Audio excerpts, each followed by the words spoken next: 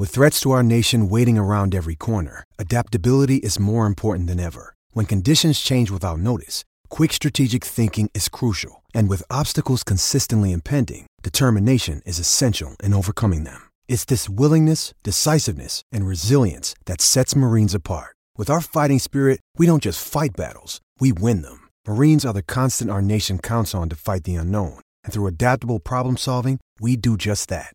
Learn more at marines.com. Right now, though, let's talk some football. Adam Kwasnik is back due to overwhelming demand. Mariners legend. Good morning, mate. And what a fantastic win against Bali United. 6-3 on a miserable Thursday night. Yeah, good morning, guys, and happy birthday, Butts. Mate, you look a picture of health when I see you, so well done. Keep that going. Thanks, buddy. Yeah, a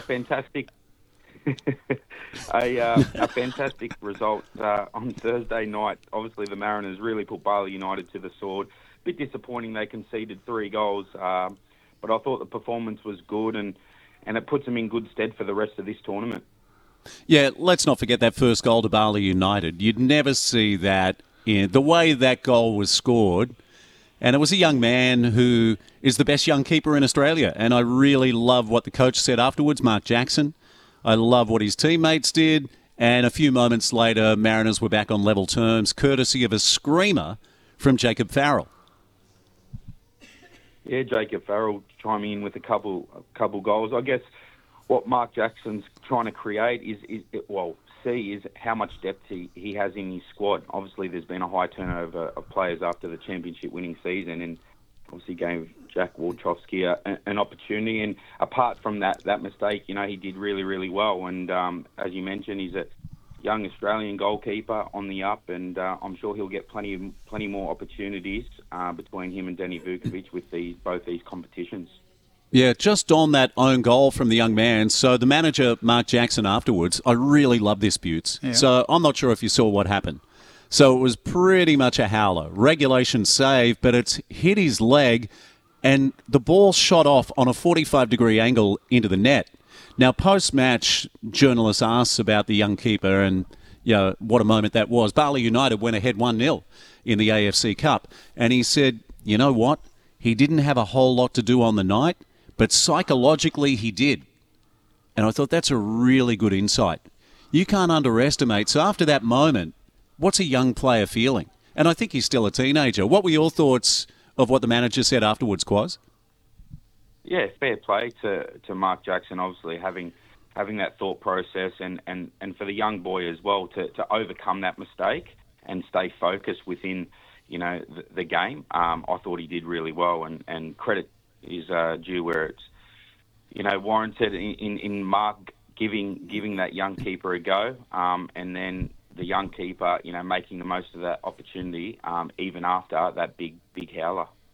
I saw some passages of play, I think it was early in the second half, where Thea Harris scores, and I think it's his first goal since about 2020, and there was an interchange of passing that I thought would please the manager no end. This might be the Jackson style. So I think it came from the right side into the midfield. There was a beautiful one-touch pass, and Tulio gives the final ball. So what are your thoughts about the style of play post Nick Montgomery?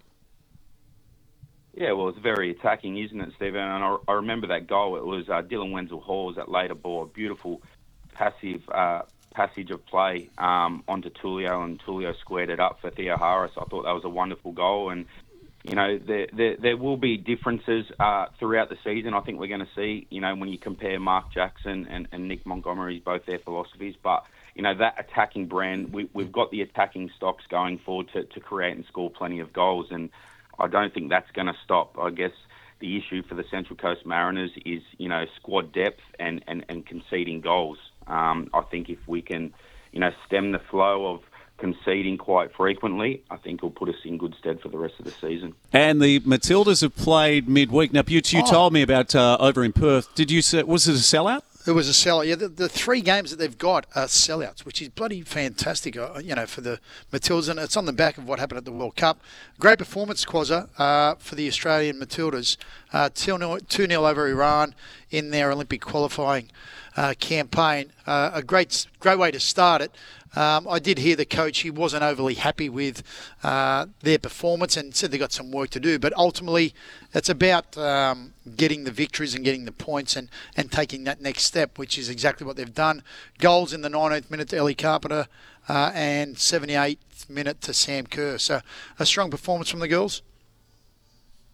Yeah, as you mentioned, Butts, they just got the result done. I don't think it was the greatest game of football, but the most important thing with these qualification games is just winning, and the Matildas did that. And you mentioned in front of a sellout crowd. Gee, like women's football in Australia, it's just taking off completely. But I thought the performance was good in the sense of they only got into camp a few days prior, so they didn't have much time to really prep for the game. And the Iranians were resolute for a fair amount of time, but Ellie Carpenter got on the score sheet, and then the homegrown hero, Sam Kerr, she got on the score sheet in front of a massive Perth crowd. So fantastic for Australia. I guess the big game will be tomorrow, I think, against the Philippines. They got off to a flyer as well. That's going to be an interesting game. Obviously, the Philippines had a wonderful World Cup as well, their first ever win at that tournament. Onwards and upwards for the Matildas. Quaz, the A-League. Last night, Brisbane Roar 3-0 against Sydney FC. That means that Stevie Corica's men are 0-2 to start the season. We got a couple of goals from last night. Let's roll them in. And Zabala pushing forwards, and it's shot is deflected. It's gone in. It's Henry Hoare on that left-hand side. It took a nick off a defender and nestled into the back of Andrew Redmayne's goal. Less than a minute on the watch. And what a start to life back at Suncorp Stadium for Brisbane Roar. And this is Henry Hoare. Big chance for Brisbane. Hoare buries it. A double for Henry Hoare. 3 for Brisbane. All in front of the Den. It's a dream opening night at Suncorp. For now at least for Ross Aloisi and for Brisbane Roar. Oh, Redmayne, goodness me. A free gift. And Nikola Miliusnic wasn't going to miss that one. An absolute calamity from Andrew Redmayne. And Brisbane are now 2 goals to the good. And it was presented to them on a platter. Yeah, that audio thanks to Paramount. So that's the howler from Redders. But yeah, it happens to everyone. We all make mistakes. And 3-0, Brisbane Roar. So they reversed the result from the Australia Cup final. Quaz, did you take a look at that game last night? Yeah, it was bizarre. If you go back to the Australia Cup final, Brisbane took the lead in that one as well, and then Sydney put their foot down and obviously came away with winners. But last night, the Brisbane Roar, they stuck to their game plan, and dearie me, there's some issues there at Sydney FC. I know we're only 2 games in, but I mean they had a flying off season. Couldn't put a foot wrong, scoring goals for fun and not conceding many, and then it started the season, 0-2. Obviously, the Big Blue last week as well. There's a bit of soul searching going on for Steve Corica, even though we're that early in the season. But fair credit to Brisbane Roar, back at Suncorp Stadium, a fantastic result for them. And the Mariners, mate, they take on Macarthur tomorrow, 3 p.m. at Central Coast or Industry Group Stadium. So an important one after their 3-0 loss last week against Adelaide.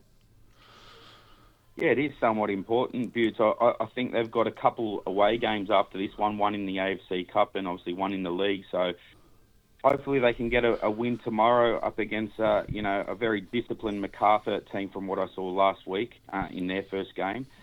Again, I mentioned the attacking stocks of the Central Coast Mariners. There's a lot to like about them going forward, and hopefully they can get the 3 points tomorrow afternoon. Okay, and just finally, the EPL. So the Manchester Derby is being played this weekend. Butts has got a segment, which you may have heard, Quaz. It's called Butts' Top 3. Now, he's got a love affair with the Australian cricket team, but surely Ange Postecoglou could be at the top of the list this weekend. I think he's won more games to start a season than any manager. I think that's the stat. He's got more points in the first 9 games than any other manager in the EPL. Yes. In history? Yep. And he's 5 points clear. Quaz?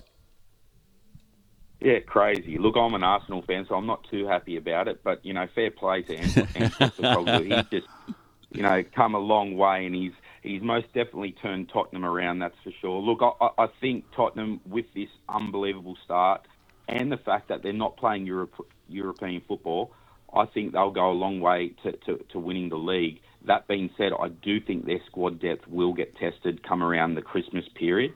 And hopefully for Ange's sake, he'll get the opportunity to bring in some reinforcements and add to that squad. There's a lot to like about their attack, but defensively, not a lot of squad depth. So I think it will be tested, but he's just flying, and the brand of football that he's playing in the best league in the world is just fantastic to watch. Quaz, what do you think the Ange touch is? Like, what is it that makes him? Is it what he's been able to do with the group? Because he's obviously had success here in Australia, over in the Scottish League. He's now grabbed this team in the what is probably regarded as the strongest competition in the world, and they're sitting, on top of the table by 5 points. I know they've got a game in hand, but nevertheless, the closest Man City are going to get is within 2 points.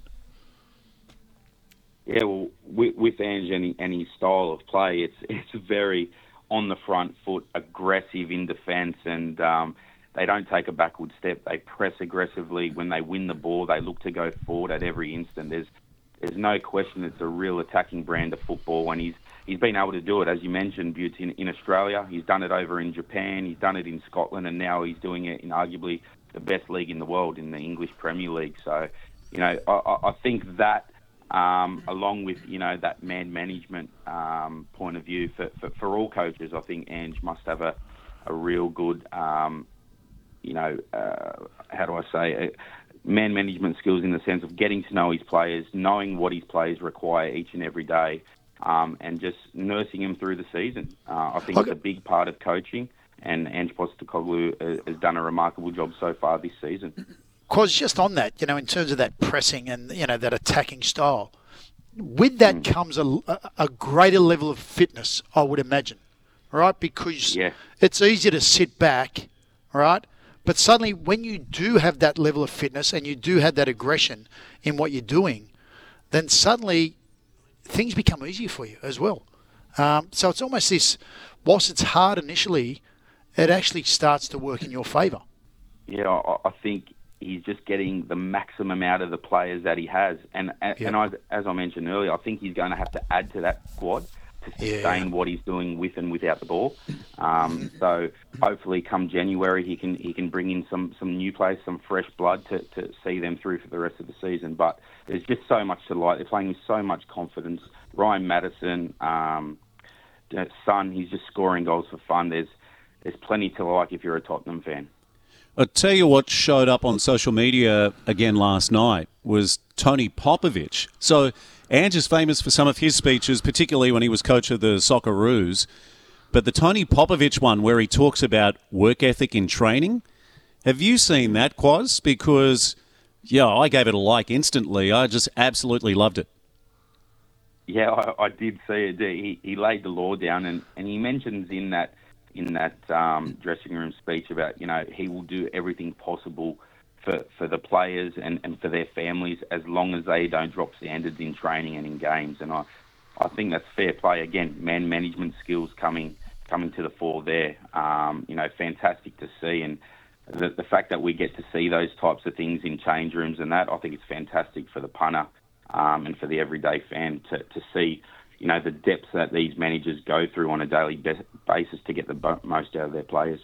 We've also got to bear in mind, he's doing this without their leading goal scorer of all time and, England captain in Harry Kane. Like, he's been such a stalwart, such a important part of what the Spurs were about. He's doing this without him. Yeah, it sure is. Most definitely. Quaz, you've taken us from Popovich back to Ange Postecoglou, but the audience, it's not linear. They're with us. Thanks, Quaz. We'll talk to you again soon. Love your work.